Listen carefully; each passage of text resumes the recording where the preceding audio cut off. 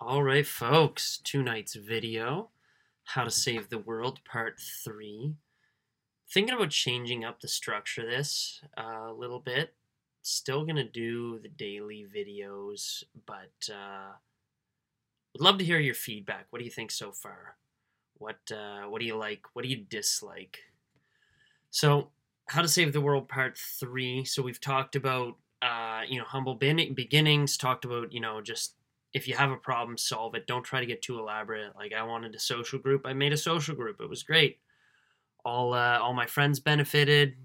Turned out that a lot of people needed a social group. So, hey, we all made a really big social group. And what happened next? Well, a lot of weirdness happened, honestly. Just like when you try and learn anything new, it gets kind of messy.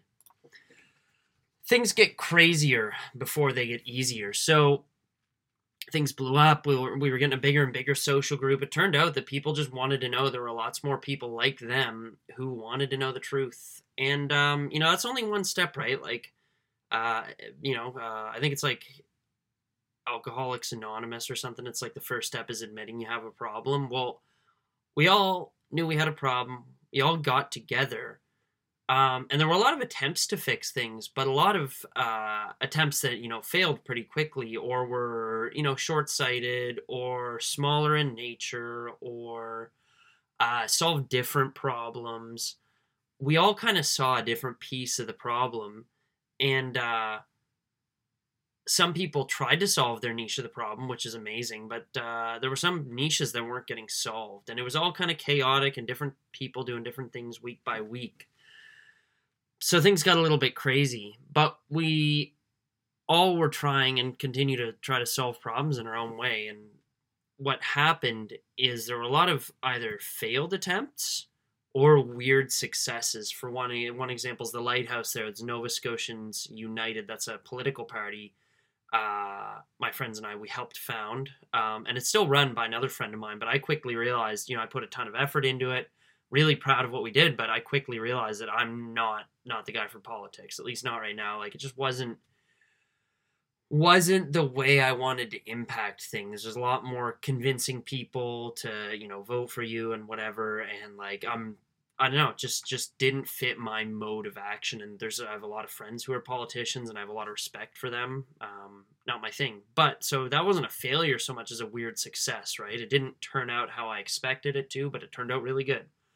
Or like we were holding these big rallies in Halifax, right? And they were getting really popular. And we said, well, frig, okay, well, what's the best way to grow? Well, let's go to different provinces. And we went to Fredericton in New Brunswick and tried to hold a rally, and it flopped.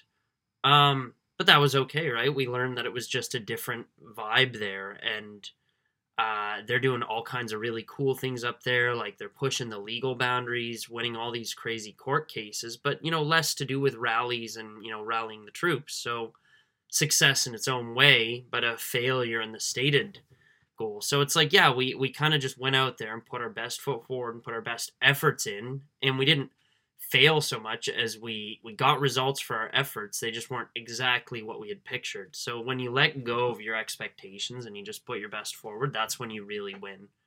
You have to just be comfortable with, keeping on doing that, even when it looks like you're not getting the results you want. And that brings us to another point, which is measure success your own way. So if I measured this success by monetary means, well, it's like I've spent a ton of money on this.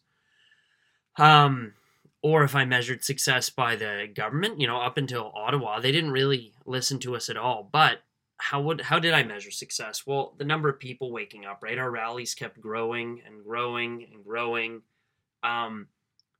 Family members, people who were, on the other side of history started to come around and say, hey, I think you've got a point. Old friends. Again, the rallies were growing. People's awareness level was growing. Like people seemed to be making smarter points and connecting the dots better. So if I had just measured based on how society wants me to measure with like popularity, lack of pushback, and by earning a ton of money, well, I got the opposite of all those things. So that's the episode for today.